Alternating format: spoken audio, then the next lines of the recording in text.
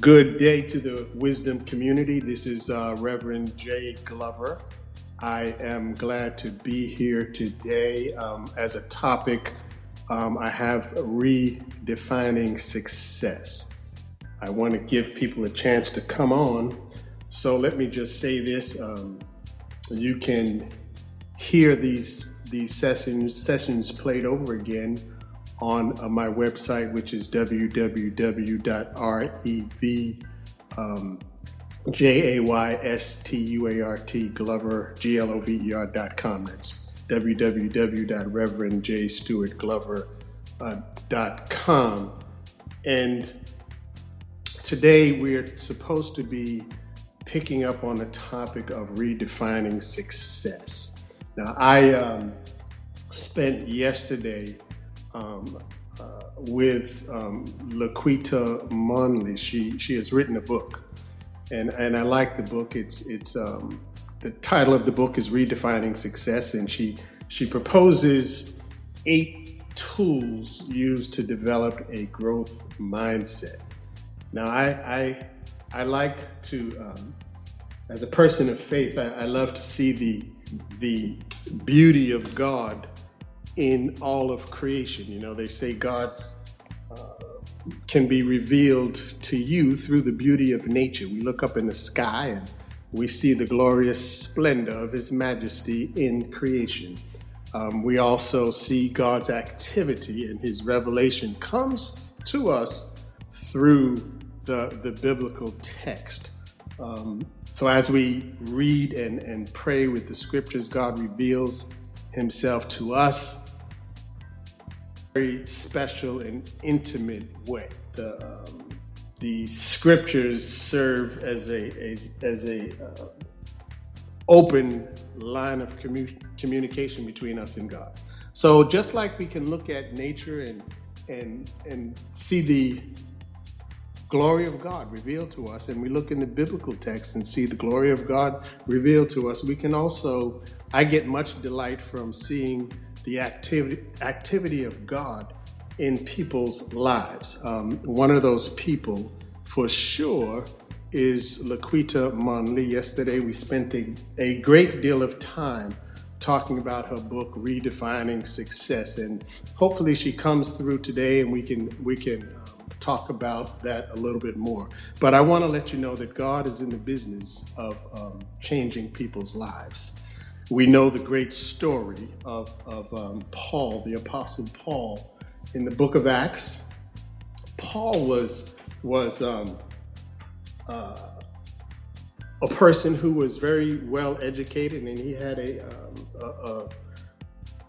preoccupation, let's say, with persecuting Christians. This is before he was Paul the Apostle. He was Saul, and he was a leader in the religious community, and the Bible actually says that Saul was breathing out murderous threats against the Lord's disciples, and he went to this high priest and asked for letters to the synagogues in Damascus, so that if he found anyone there who belonged to the way, which is what they called the followers of Jesus before they called them Christians, whether men or women, he would take them as prisoners and bring them to Jerusalem. So Paul, before he was called Paul, he was Saul, and he was on a mission to persecute Christians, right? And again, I'm talking about his God's ability to change people's lives. And so before Paul got saved, as we say, he was so enthusiastic about persecuting the followers of Christ that he sought out this special permission in writing from the high priest.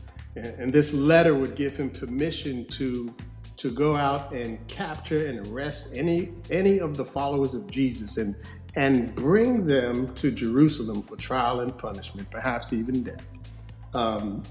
So Saul, I should say, stood firmly against Christ. He rejected Jesus as Messiah. Saul was a Pharisee. His father was a Pharisee. Saul was highly educated in the tradition and the laws of the Jewish faith. and he had a zeal for God.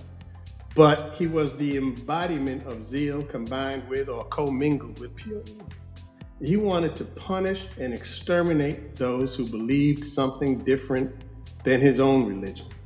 And he wanted to stop the spread of what he considered as being a blasphemous religion, which was these people who were out there following Jesus.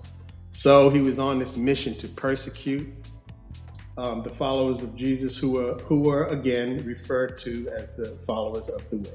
So we have gently peeked into this problematic history, Saul's problematic history, right?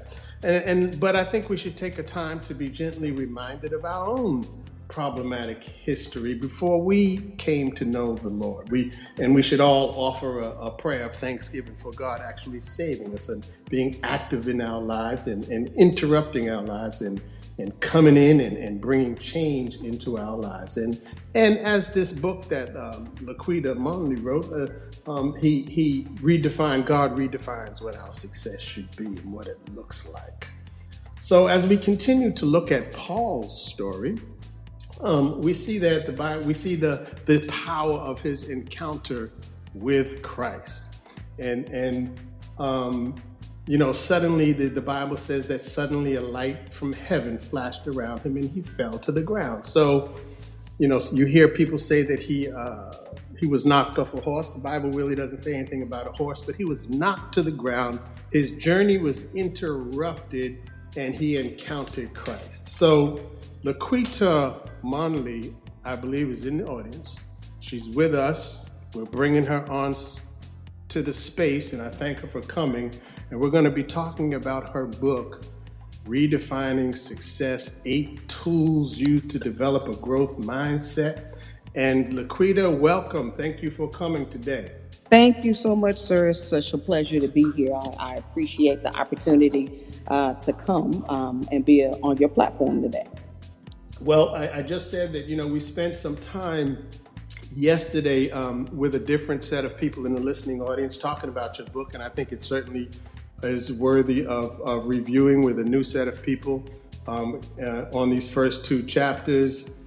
Laquita, could you just tell us a little bit about, well, let's start here. I started out the session by saying that we can look at the beauty of God's creation and see God's majestic splendor in all of creation. You look up in the heavens and you see the stars, the sun, the moon, and the stars, and you have to think there must be a God, right? And so that's one way that God reveals himself to us. Another way is through Scripture, the Bible.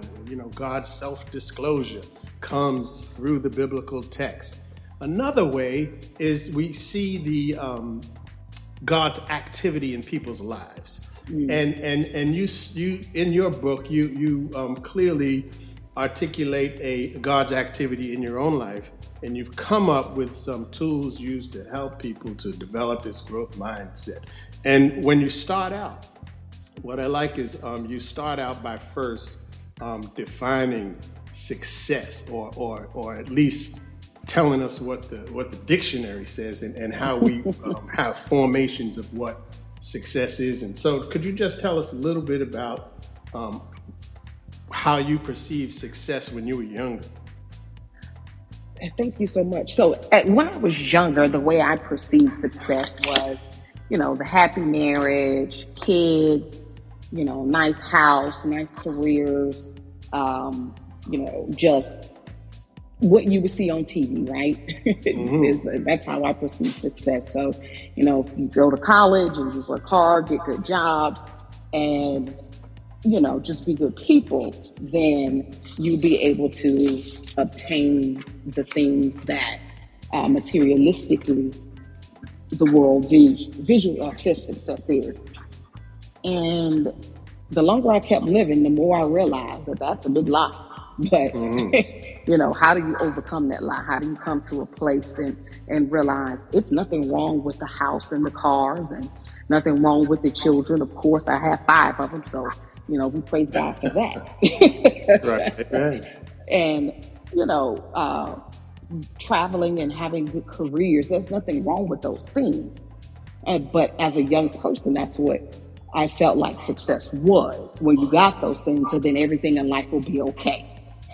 But that's just not the truth for me. In my house, we discovered that that's not what success meant to us and for us. And everything is just not all right when you achieve them, if you achieve them. Mm-hmm. So I like that, you said that, that the definitions, a lot of the definitions point to success having to do with financial gain and prominence. And you say that we succumb to the external pressures of who we should be and what we should do without understanding that success is subjective. So I have some feelings about these varying interpretations of what success could possibly be and how it gets perverted or twisted. First of all, for me, success should not be defined by a culture that we live in. A culture, I like to call it a culture of acquisition, where all we want is the big house, all the luxuries that the world has to offer for us individually. I mean, I think that's like you said, there's nothing wrong with having those things as long as those things don't have you as owning you, and it becomes a form of idolatry. Success, for young people, it scares me, and we talked about this yesterday, that the images that we see on music videos. I'm a musician myself. I love music, but I don't like to see the imagery that's presented to our youth as success. What success is like. Let's say all the jewelry, the riding around in the luxury cars, the big homes, and being surrounded by twerking women at a swimming pool party. So these are not or throwing money around, making it rain, as they say. I don't think that's the image of success. But success is when we actually plug into eternal life, and which is to know God, which begins now and puts you in a right relationship with God. We don't have to. Some people think that we have to wait until we die to plug into eternal life, but actually it begins now.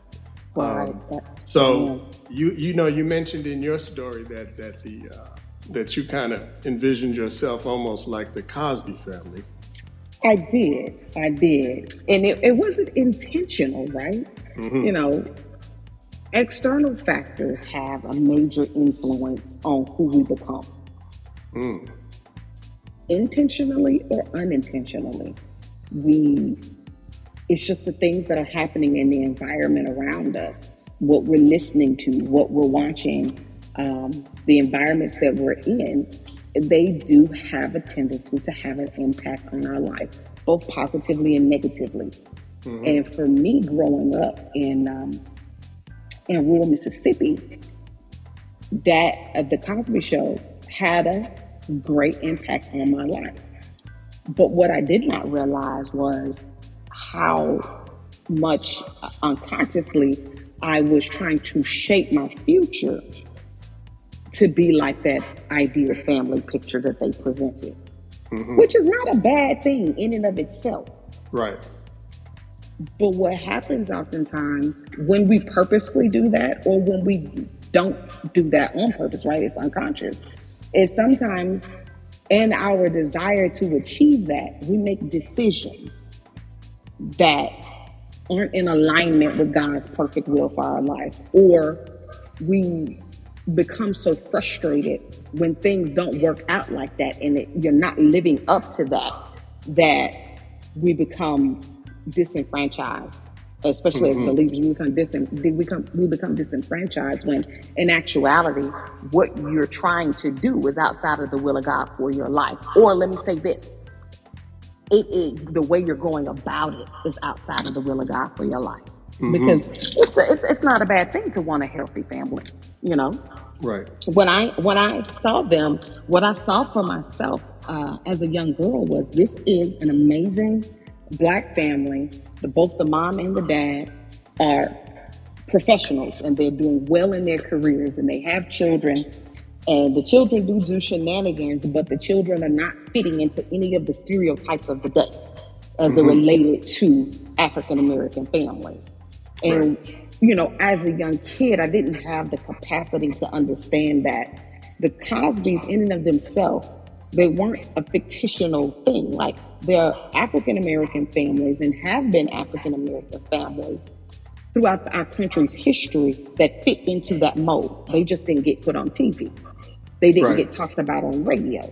So when I saw that and wanted to achieve that in my life, I got so wrapped up in it that I wasn't really dealing with my reality. I wasn't dealing with, okay, this is, you know, what does God want me to do? This is what God has called being to do. And how are we to come together as a family and achieve these goals? We were just, as they say today, we were just chasing the bag. We were just trying to do our best to achieve the financial status that we thought would bring us to the place of success and happiness. So you had a view of what, and like you said, there's nothing wrong with that, of having a desire, a deep desire to have a family, and everybody's doing well. But like you said, going about it, how you go about it, your actual journey, things happen in life. Yes. We run into adversities, and the thing is that we don't want to, so we have this idea of what success looks like, and then all of a sudden life throws us a curveball, and we have difficulty along this journey. Now we find ourselves coming up the rough side of the mountain, as they say. Yes. You know, I think my own pastor this morning, he said the good thing about coming up the rough side of the mountain is at least you got something to hold on to, right? There you go. So you ran into a few adversities that got in the way of your idea of success. Do you want to talk about that a little bit? Absolutely. I see I got like 14 seconds and it's going to kick me out. So I'll come back to that. I got to change that now. Okay. All right. So you're gonna come back in. I should have changed that time thing first. Let's see, can I change the time for Laquita? She's coming in, she's coming back. Okay, Laquita, so I apologize for the time constraint. I usually have the time set at 10 minutes. I should have changed it to an hour. I don't know if I can change it midstream here, but we're gonna keep on going. All right. So, you know, the challenges that I faced along the way. Let me be very transparent by saying I created them. It came from me making some adult-sized decisions, and those adult-sized decisions came with adult-sized consequences. And so, I met my husband. I was 15 and he was 17, and there came a point in our relationship where we felt like we had fallen in love.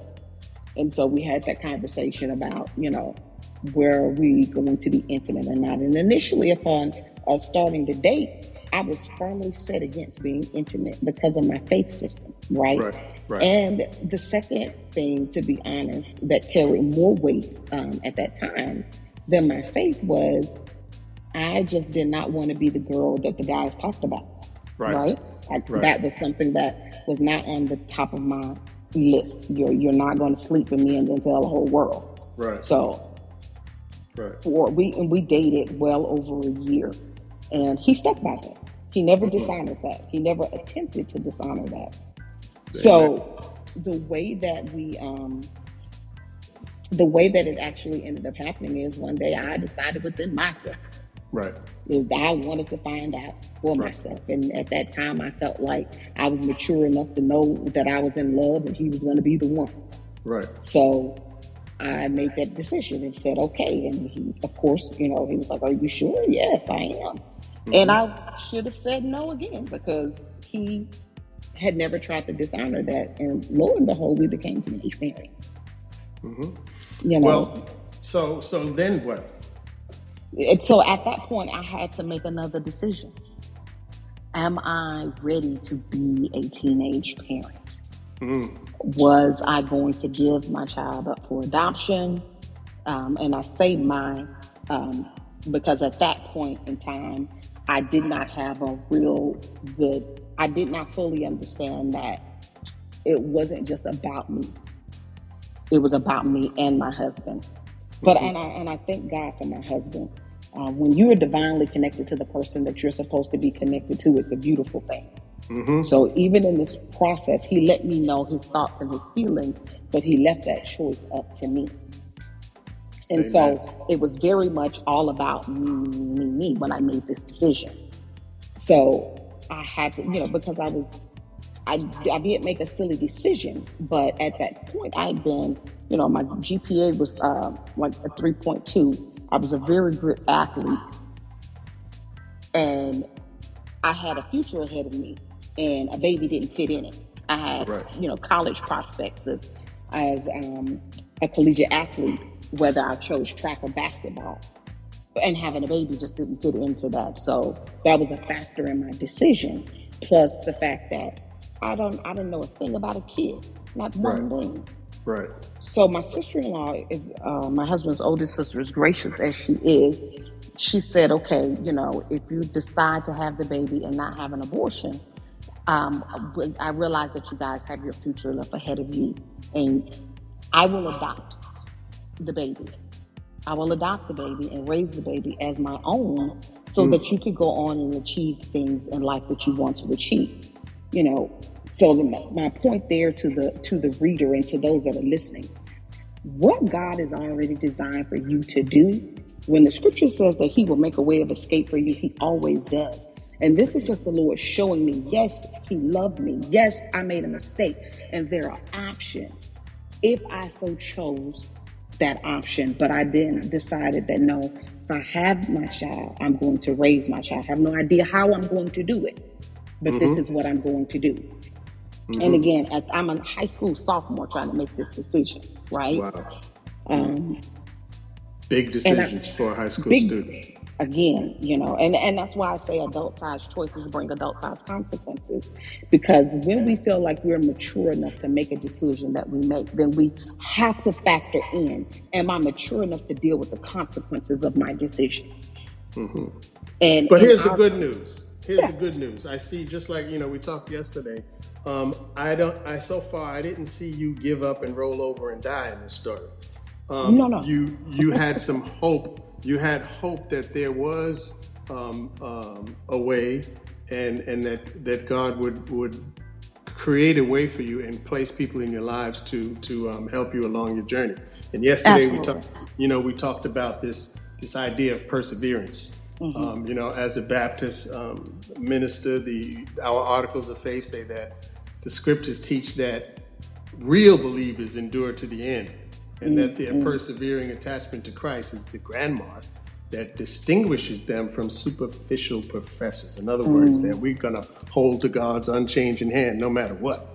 No matter what.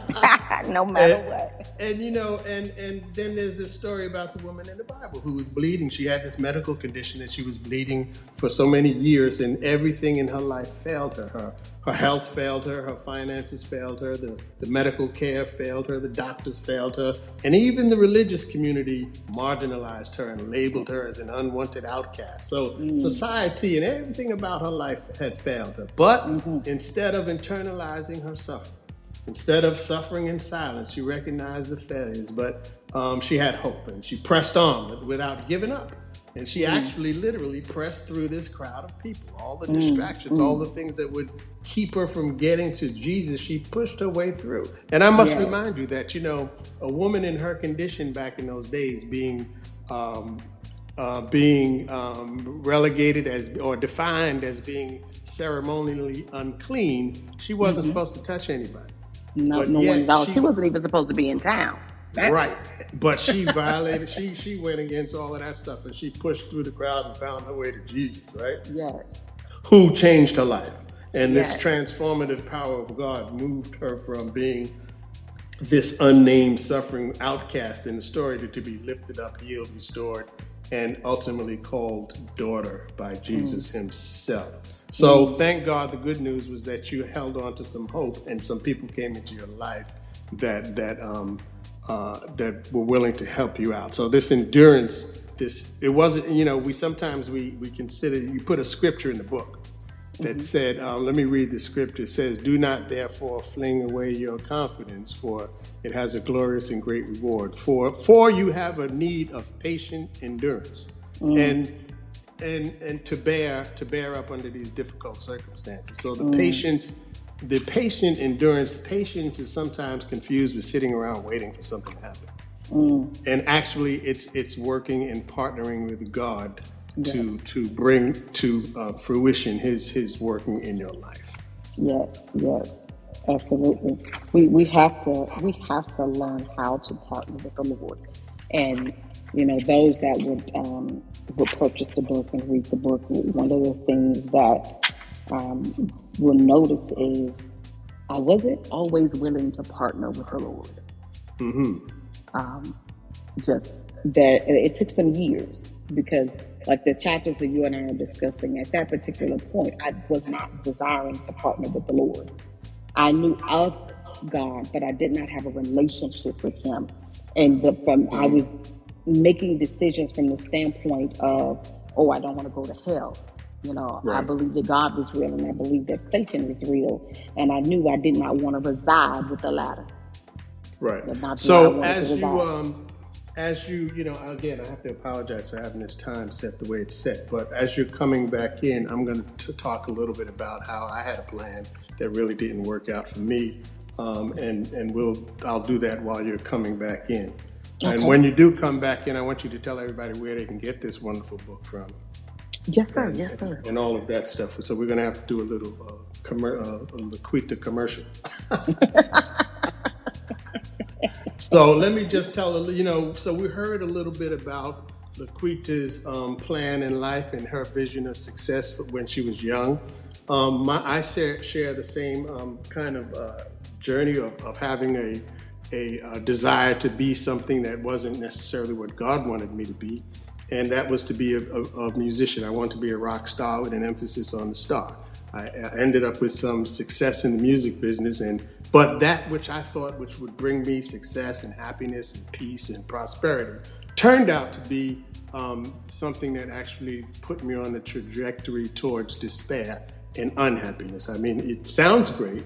You're in the fast lane, riding around in limousines and traveling all over the place and playing in front of thousands of people screaming at you. But somehow it didn't fill this need that I had in my life. And that is because it wasn't in the will of God for me. So now I want to, and at some point I had to say yes to God I actually prayed to God to take me out of that situation and let me get a regular job and take care of my family. So speaking of let's talk about where we can get this book. Awesome. So the book is available on Amazon in both the Kindle version. You can get the ebook on Amazon for $2.99. And if you are Kindle Unlimited, if you have a Kindle Unlimited subscription, it's also available on Kindle Unlimited as well. The paperback book is also available on Amazon there as well. And so which is the easiest way to get it. So I will also be able to provide the paperback versions of the book via my website, preferably by the end of this week, just trying to get that e-commerce side of it all sorted out and put together. But in the meantime, Amazon is always functioning. So if you want to take a look at the book, please don't hesitate to go out to Amazon. Type my name in if you can't remember the entire name of the book, Laquita Mondley, and when you type my name in, the book as well as my podcast and a few anthologies that I've helped to co-author will pop up. Go ahead and put that book in your shopping cart. So first of all, I would recommend the book. It's always good for us to continue learning in life and to meditate on godly things, and there's certainly a godly message in this book. It's a message of God being able to change your life and providing you with tools to tap into from a practical lens. So it's a combination of faith and practice. Okay. Amen. Sometimes there's a disconnect between our theory and our practice. We say we want to live like the Cosby Show, but what we're doing doesn't exactly match up. So I think Laquita wants to give us some tools on how to get there, and some practical helps. They say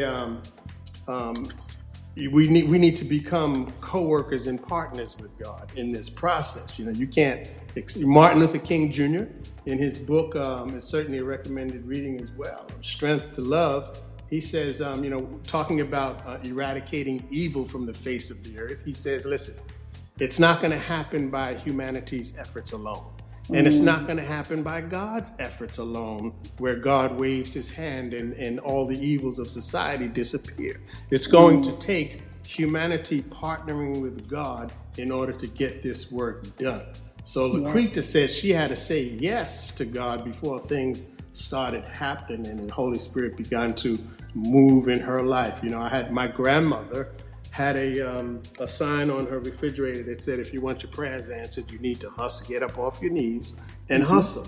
Absolutely. And so, and again, I shared a story yesterday where a student came to me crying that she failed a test. But she prayed. She made a point. But Reverend, I prayed. And I said, well, what did you pray for? She said, well, I prayed that I would pass the test. And I said, well, listen here.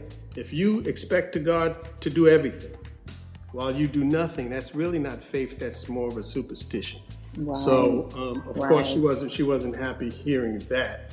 But anyway, so we need to partner with God, say yes to God, which kind of brings us to Laquita's first tool, which is knowing who you are. There's a section where she says Quita versus Quasha, right? So can you tell us a little bit about that? This section of the book, this chapter has to do with identity. Yes, and it's because I firmly believe now that everything in our life hinges on identity. When we know who we are, everything that we want to accomplish in life, we can. And what I mean by that is when I know who I am, then I understand my core values. And in understanding my core values and who I am, it becomes easier for me to then write the vision and make it plain because I know who I am. And accomplishing that or pursuing after my purpose, it makes more sense. So knowing who you are is absolutely vital. It's absolutely important. And I didn't always know who I was. Did not. And I came to the place of realizing that I had absolutely no idea what my identity was or who my identity was in when a triggering moment happened to me because somebody was trying to get my attention.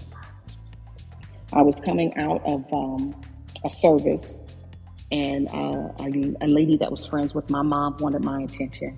And so she said, hey, this is Kim's daughter. And let's just say I was very rude to her, to say the least. Very rude. And on the way home, I could not figure out why I'd gotten so out of character with this person and what was my problem. And so I had to take some time and meditate on that, not just on the journey home, but over the next several days. And I came to a place where I realized I had absolutely no idea who I was. And so when she failed to know my name and grab my attention by calling me my mother's daughter, the fact that she didn't know my name is what sent me over the edge. That was my triggering moment. But the question remained, why? Mm-hmm. And the why was because I realized for the first time in my life at that point, how much of a depression that I had been in for years. I knew I was in a dark place because I did not know my identity. And so it became vitally important to me to figure out who I was. But you in the book you introduced this chapter with talking about the some differences concerning the name that showed up on your birth certificate and how it got to be. Yep. So and that was and it's funny because I chose that name because my friends, my family, and close personal friends called me Quasha because my mother intended to name me LaQuasha. And I was born in the 70s, and unfortunately, racism is a thing that permeates our country. And at that time, it was particularly rough in Mississippi. So You're kidding me. Yeah, right. So the birth nurse at that time felt like my mother and my father could not spell. They could not read or write when that wasn't true. They can spell, they can read or write, you know. But the way that my mother chose to spell my name, the birth nurse was not in agreement with it. So later, and my mom told me about the argument that they had at that time concerning the spelling of my name. Well, the nurse won. My mother thought she won, but the nurse won. So when they went to get my birth certificate, they sent out for a few times. And they got back Laquita. And so my parents were very unhappy about that, but they were also unwilling to pay for something that someone else had done. So my mom made it her business to come to school with me every day, every first day of school. And sometimes she'd come multiple times in that first week of school to let the teachers know that that is not my name. That is not how you're going to say her name. And she does not have to answer you because I'm telling you what her name is. And it's funny now. It wasn't funny then. Even then, a lot of teachers would be combative about it.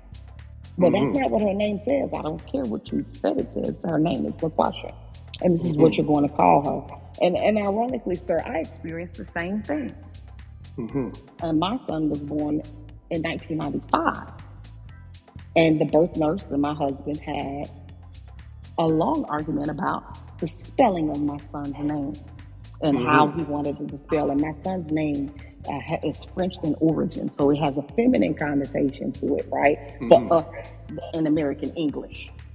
Well, the nurse won. And she spelled my son's name as it would be Daryl. My son's name is Dariel. Right. She spelled it like Daryl. So that history repeated itself at that same hospital because my oldest son was born in the same hospital that I was born in. Wow. So listen, while you're coming back again, let me just say something about this identity struggle, let's say. And Henry Nouwen is a author. He's a theologian. He says, first of all, it's not even taking into consideration your vocation, but first of all, you are a beloved child of God. You know, and it's so powerful how media and other standards attempt to define who we are. And who we should be in terms of statistics, in terms of standards of beauty, intellect, value as a person. You know, you're not the one who statistics that statistics derived from a social location predict your outcome will be. You don't have to be that person. You're not the one that when you meet people who try to dehumanize you, say you're that person. You don't have to be that.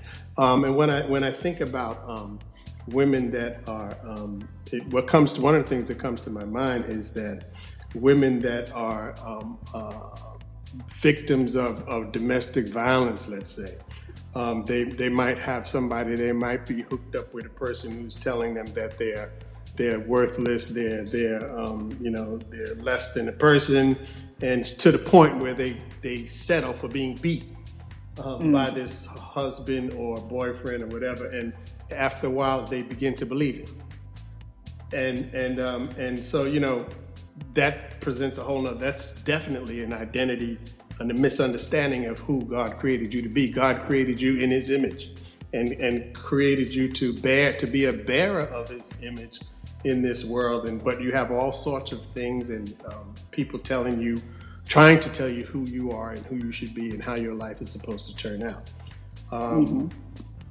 Unfortunately, many of us have been, I'm a person of faith, so I have to say that many of us have been introduced to God from a posture of fear and condemnation, and religious leaders have schooled us with threats of hell and a self-identity as a fallen sinner whose righteousness is as filthy rags. So from our youth, the embedded theologies of our youth can sometimes lead us away from God. And if you keep listening to other people telling you who you're supposed to be and what you're supposed to do, and how you are worthless and you're not valued as a person, that voice will get stronger and stronger. You know, that voice will come and tell you that you're not a real believer. You never were, and you never will be. And if you keep listening to that voice, this enemy of your well-being will take you by the hand like a false lover and lead you to a place of despair and desolation where you no longer even trust God. But Laquita says that I know who I am because I know whose I am. Yes. She said in her book, she said, it is the Lord who defines me, not my mother or the nurse or my mistakes. So you were not defined by your mistakes. You were able to redefine your trajectory. So how did what seemed to be a turning point in your life where you began to to realize that you were going to make it? That turning point for me came when I began to seek the Lord for who He was. You know, I realized as an adult that I was born and raised in church, and my family has a deep history, a long history with the local congregation that the church that I was raised in, and so I thought that I knew the Lord, and what I realized was I knew of Him, and I had memorized a bunch of things from the Bible because, well, I didn't have a choice. Right. But in coming to a place of submission as an adult and studying His Word, I began to know who He was intimately, but most importantly, what He said about me. And one of my favorite passages of Scripture that had the biggest impact on my life at that moment, because what the reader will find out there is I had a very poor self-image. Very, very poor self-image. I felt like I was very insignificant as it related to the world. And within my marriage, I felt like I was more of a burden and not a helpmate at all. I just helped to bring more burdens, right? So when I came across Genesis chapter 1, verse 26 and 28, that just changed my everything.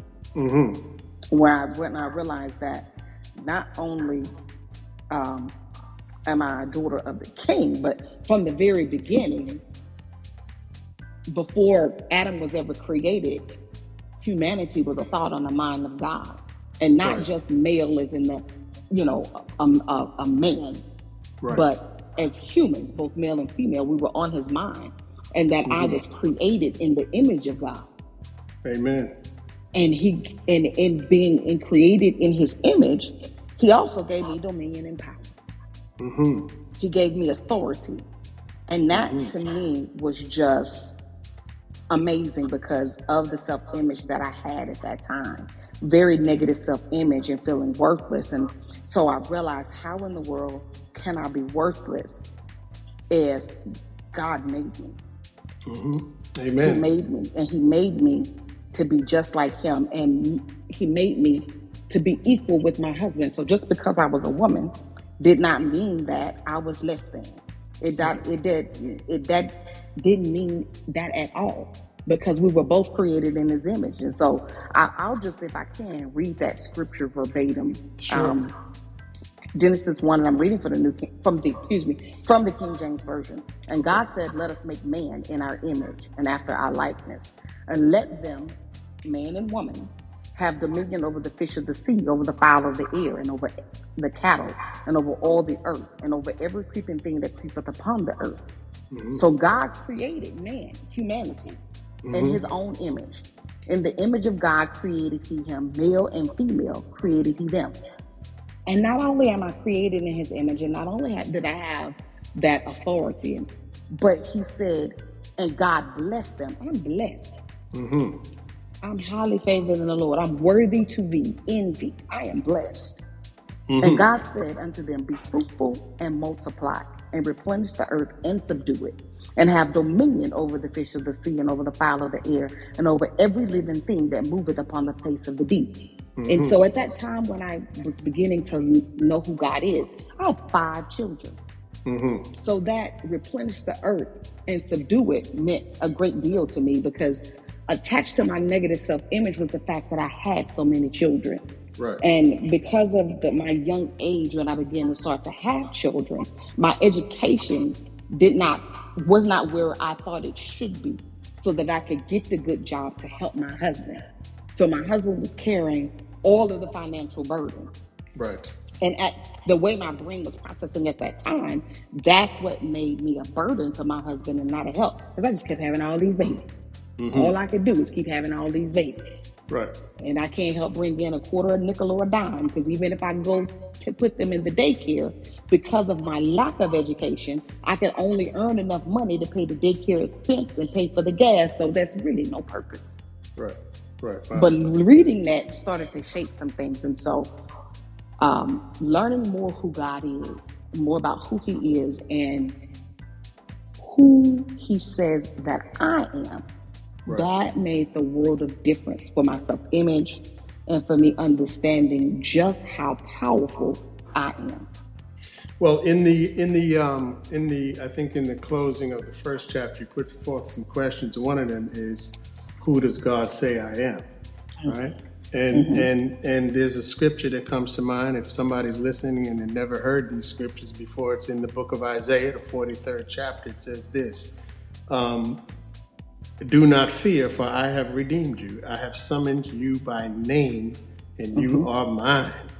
Psalm 139 says, for you created my inmost being. You knit me together in my mother's womb. And I praise you because I'm fearfully and wonderfully made. And your works are wonderful. Yes. I know that full well. And that full well. And Jeremiah, another prophetic book, says that through the prophet, God says, I know the plans I have for you, declares the Lord. Plans to prosper you and not to harm you. Plans to give you hope in a future. Then you will call on me and come and pray to me, and I will listen to you. So, so this identity issue, what would you say? I was thinking about this today, as a matter of fact. What would you say to a woman who's experiencing domestic violence? You know, this is my thing. And you know, women get in a or men too. I mean, if you listen to the Johnny Depp trial, they do experience it. They do experience it. Yeah, that there's abuse that goes on, what they call domestic violence, and I lost a niece to domestic violence. She was shot by her boyfriend, and so you know the sad part is that what I've come to know is that often women are trapped in this situation, and they refuse to leave, and they think somehow things are going to get better. If they're not thinking that things are going to get better, they start to think that they actually deserve what's happening to them, and that this is the way life. This is their identity is shaped by this existence, and this is what's supposed to happen. So I know you got to come back in, but when you come back in, I want you to if you could just speak to that for those who are, if there's anybody listening who is experiencing living in a domestic violence situation, or if there's somebody listening who is creating a domestic violence situation and thinks it's the right thing to do because you're the man of the house, the head of the household, and all of this kind of stuff. You have the right to put your hands on somebody else's child. I would like Laquita to talk about that briefly, or how a woman can think about coming out from underneath this sort of oppression. I know when my daughter was married, a young man came to me and he said, you know, I want to marry your daughter. He was real old-fashioned about it. And I said, okay, I tell you one thing though. If I ever get one of those phone calls that, you know, you're beating her up or something like that, I'm going to be coming through the door, and I'm not going to be alone. So there's nothing worse than getting beat up by a preacher, right? So,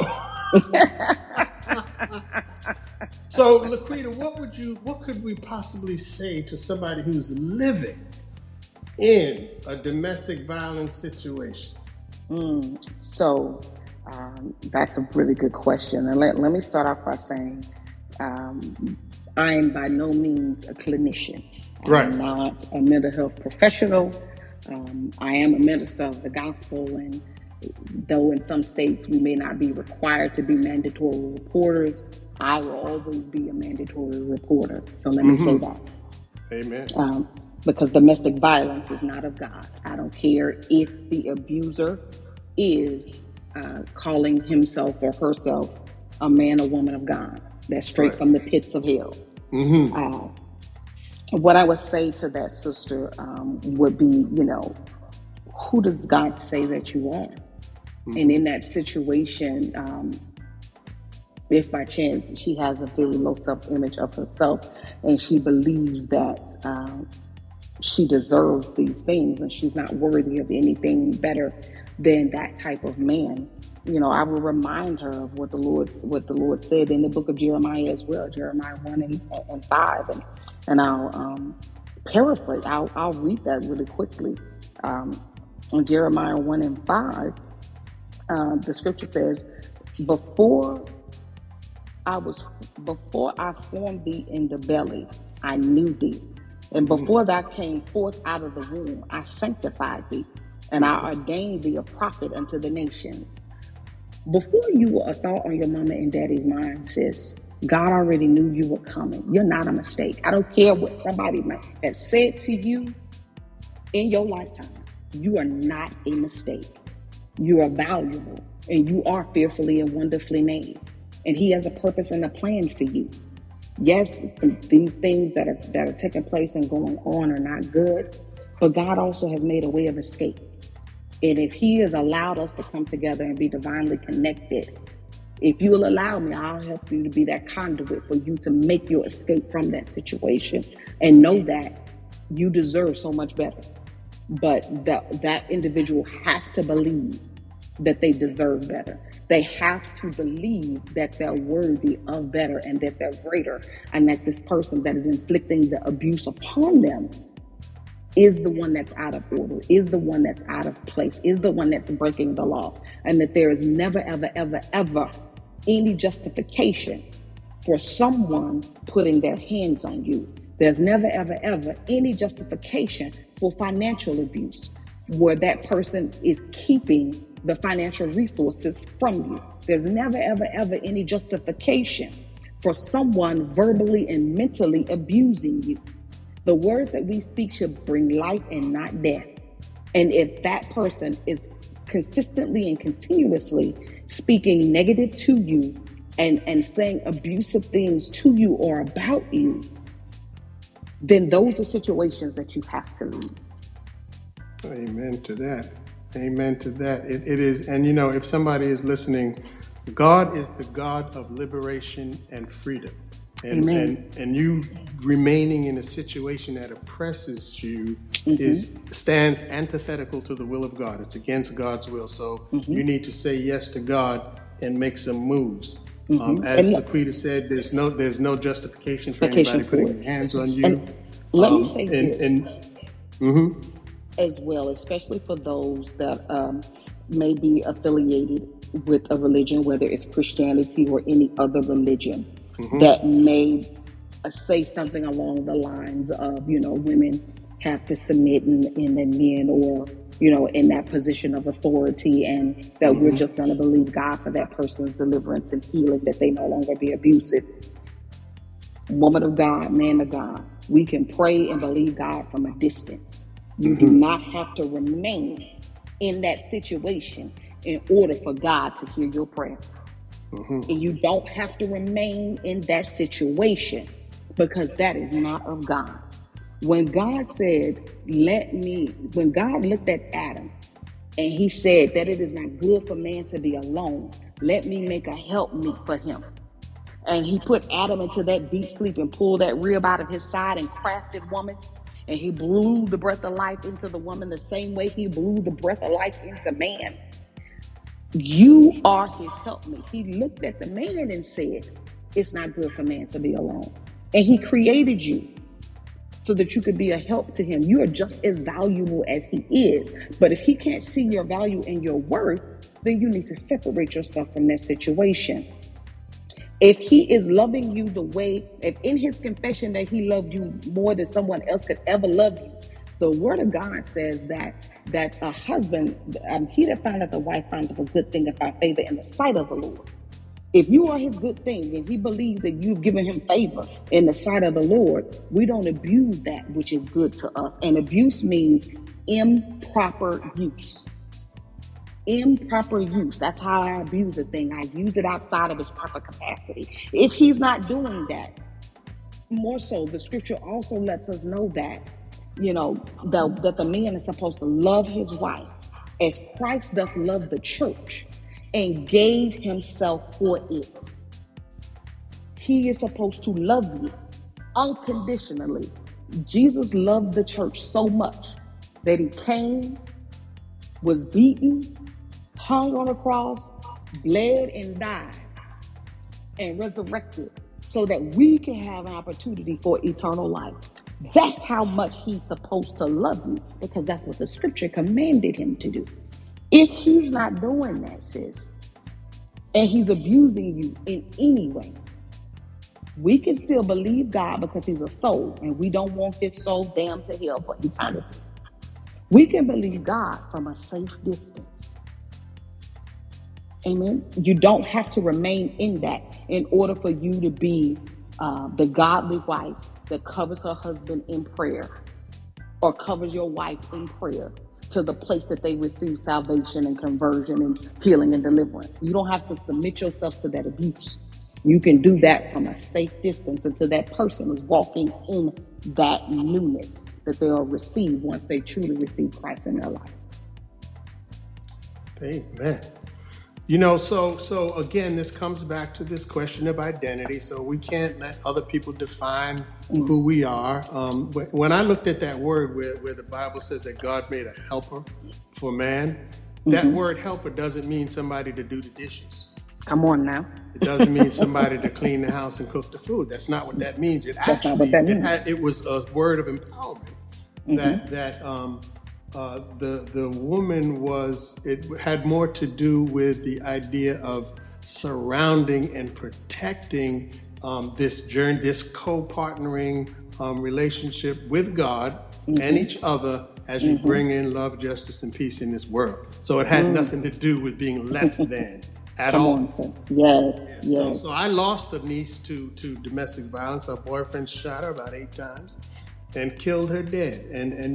So there's, the closing questions for this first chapter are, do I love what I'm doing, or am I just occupying time?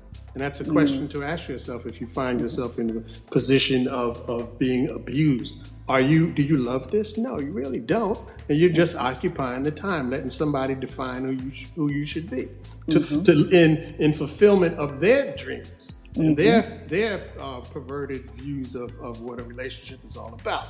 And of course, the big question is, who does God say that I am, and who do you say you are to God? Right? Who do you say God is? So that we kind of went through the first chapter with the first takeaway being. Laquita writes that the first takeaway is everything hinges on knowing who you are in Christ. And then she goes into this call to connect, which is the second tool. And it says that relationships are our greatest resource. Obviously not the relationship we just were talking about. No, not at all. So what do you mean when we talk about these relationships? Our relationships being our greatest resource. Let me say it like this. When I'm talking about, understanding the people in your network, I like to use the symbol of the dartboard. On the dartboard, everything on the dartboard has a value, but those outside rings have less. I think Laquita cut herself off, and I hope she can hear me there. She's coming back. Amen. She's back.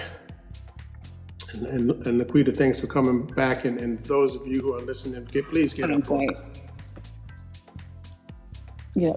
So on that dartboard, the outside rings have value, but they have less value. The closer you get to the bullseye, the more value those targets are, right? And then when you get dead bullseye center, not very many people can get in that space, right?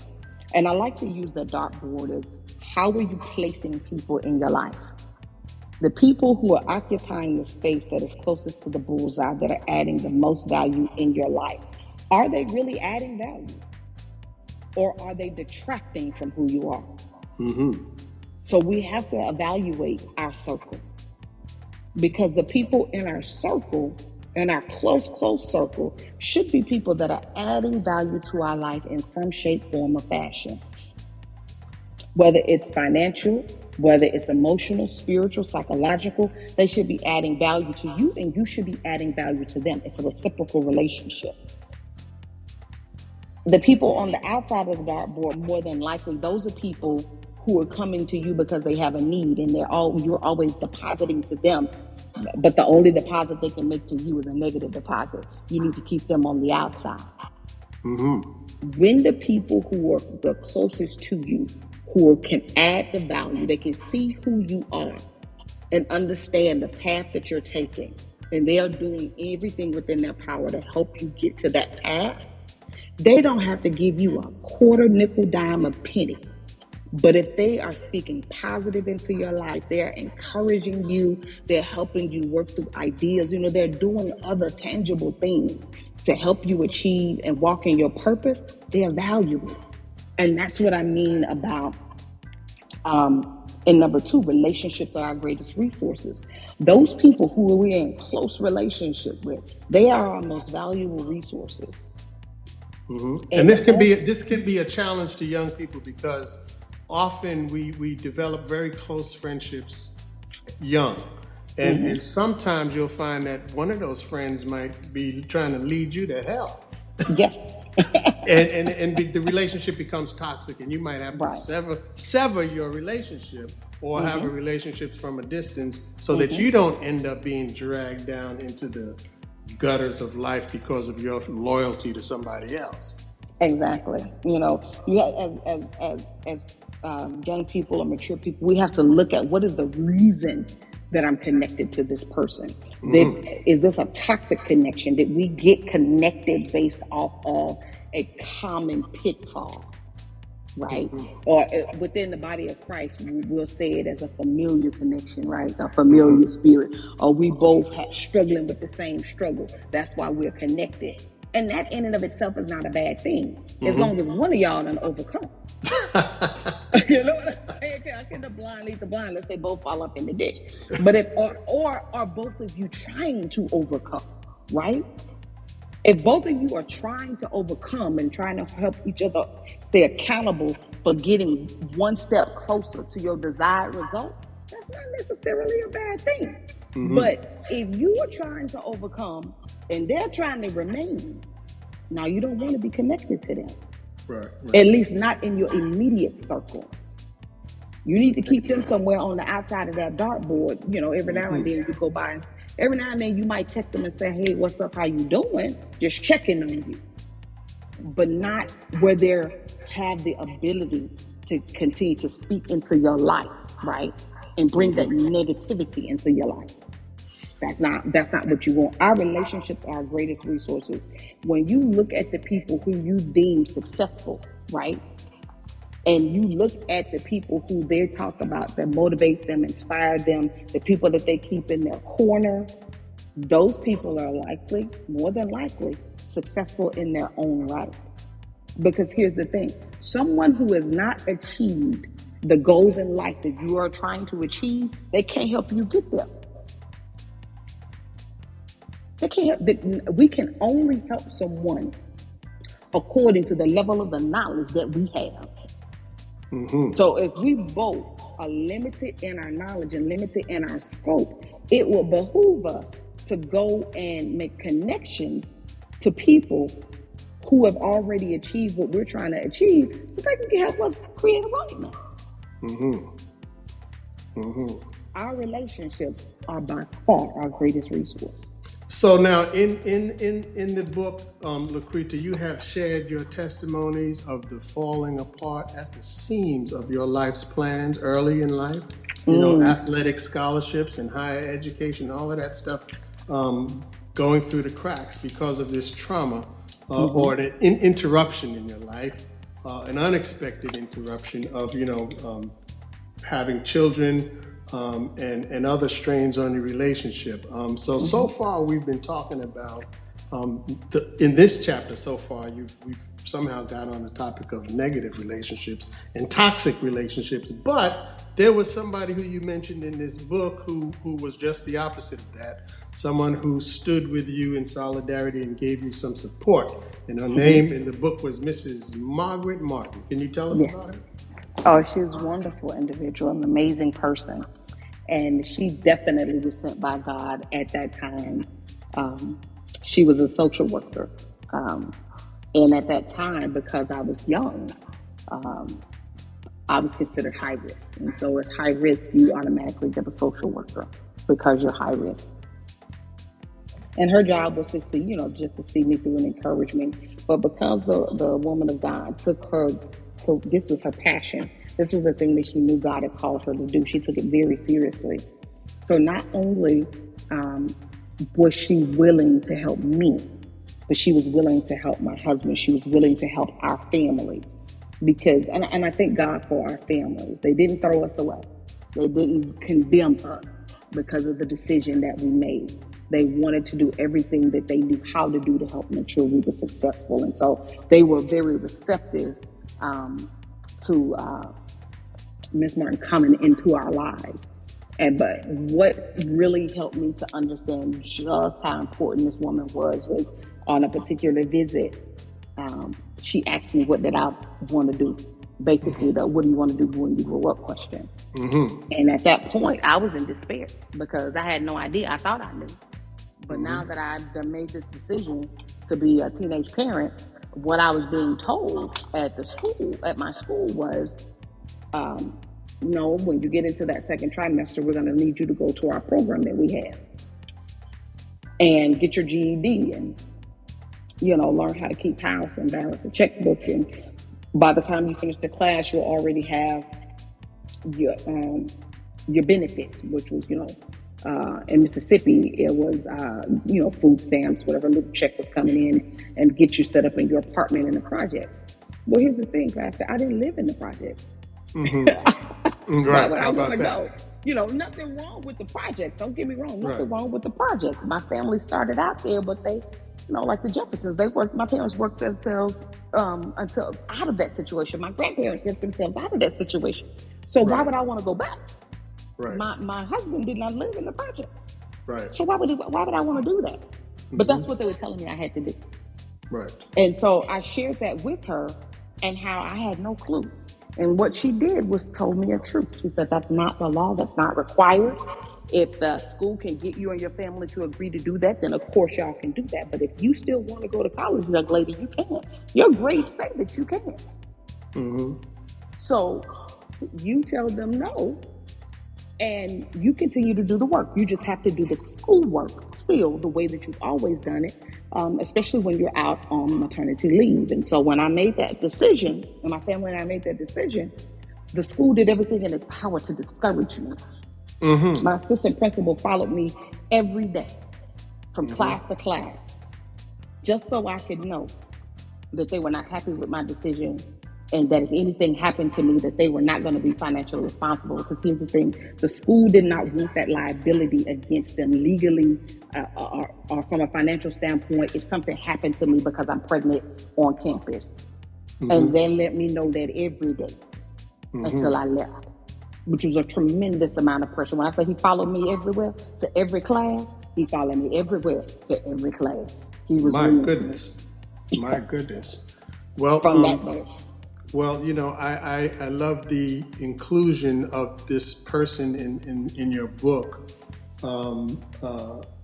because, God placed her in your life as a companion along your faith and life journey. And we pray that we can have wisdom and strength to be that same kind of person in the lives of other people.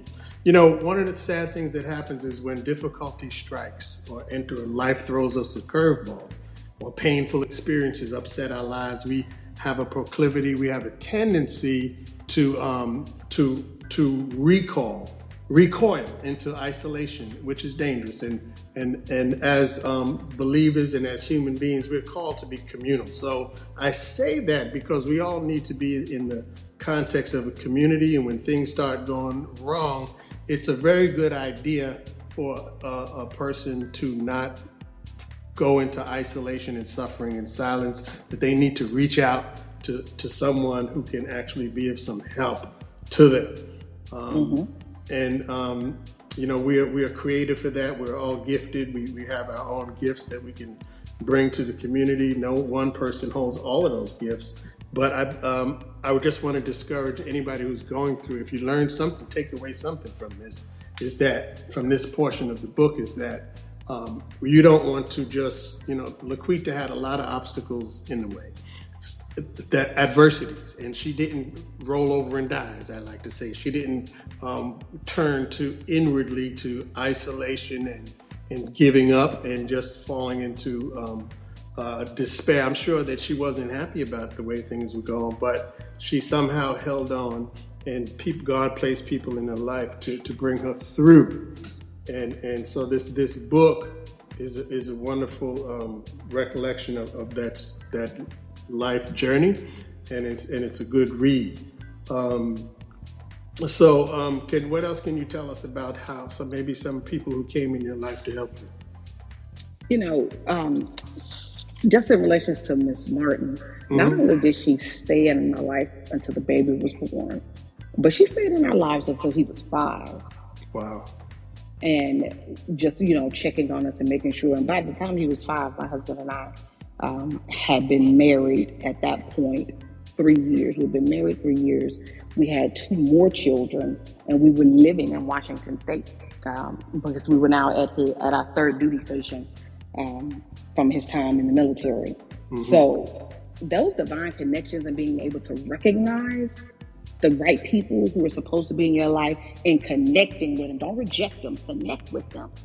It means a lot, and over the years, there are so many people that God sent our way. Another gentleman that was sent by God for my husband and our marriage.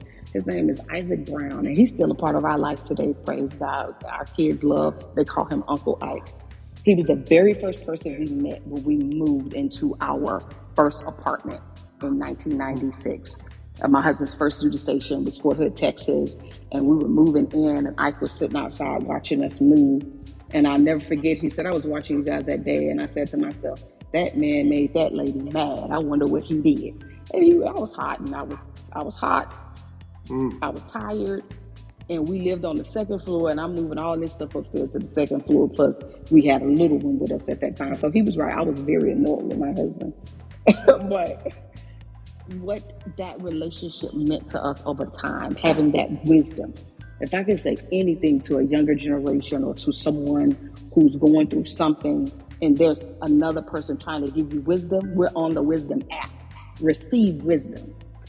And my husband received wisdom from this gentleman because he was about the same age as our parents. And it was what we needed because this is 1996. Long distance cost, especially in the daytime. And at nighttime, it still wasn't cheap enough for us to afford it. But we needed that wisdom because we were 500 plus miles away from our parents. So it wasn't like they could continue to give us that. And the Lord had Ike right there. And he was retired. He had him right there for us. I think we often talk about what would have happened to us if we would have been too foolish to receive the wisdom that Ike would give us.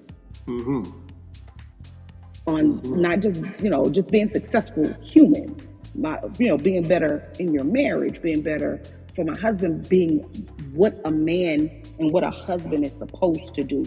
Not what, the bad influences were saying of the culture at the time and dumb money decisions at the time. But what does it look like? What should it look like? And I thank God for him. I mean, there's so many, we can look back over time, there's so many amazing people that God had positioned in our life that spoke wisdom into our life, that helped us to weather a lot of the storms. Some of the storms we created, most of the storms we created. And also the ones that we had no control over. how to navigate them and make better decisions. Well, so we there's this interdependency. We don't need to be so isolated and individualistic that we don't need anybody's help or that we reject the wisdom around the table. I think we can all bring some light into people's lives. And I hope that somebody listening here today has maybe heard something that they can tell somebody, or something that's spoken to their own life as a encouragement, a word of encouragement. Now, Laquita, I hope that we can continue on this path of at least getting through this book. Yes, absolutely. I know I'm gonna be here next week at the same time, Sunday, 4:00. And I know, Laquita, if you're available, please come in and we can continue this conversation and on your own platform if you want to do it again. I think that just think about it. I think that the chapters, it would be a good project to just finish the book. Yes, I absolutely would love to. Thank you so much for that amazing offer. I will be available this same time next Sunday for sure. Okay. So let's maybe connect during the week and see exactly what we're going to do. I'm ready to wrap this up now. So, Laquita, can you just give us some closing words? Yes. What I'd like to say is just, if I could, one of the quotes, I received an amazing review on Amazon from the book, and that particular reader said her biggest takeaway was this one quote that I said in the book. And what it is it is acceptable, necessary, and indeed healthy to redefine and refine your definition of success as often as needed. It has to grow as you grow. Our definitions of success must grow as we grow. We have to evaluate them, reevaluate them, and make necessary adjustments as we go, and not just being stuck in one frame of mind all of the time. So if I can leave the audience with anything, let me leave them with that. Amen. Well, thank you for being with us today. And just for everybody's information, you can listen to this or refer back to this. It'll be on Apple, it'll be on Amazon, iHeartRadio, YouTube. It'll be all over the place. It's a good project to follow as we hope to get through this book and leave you with a word of encouragement in your life. So thanks for being with us today, and we hope to visit with all of you again next week at this same time and on Laquita's show as well. So have a good day. God bless you. This is Faith Talk, and we will catch up next time. God bless you.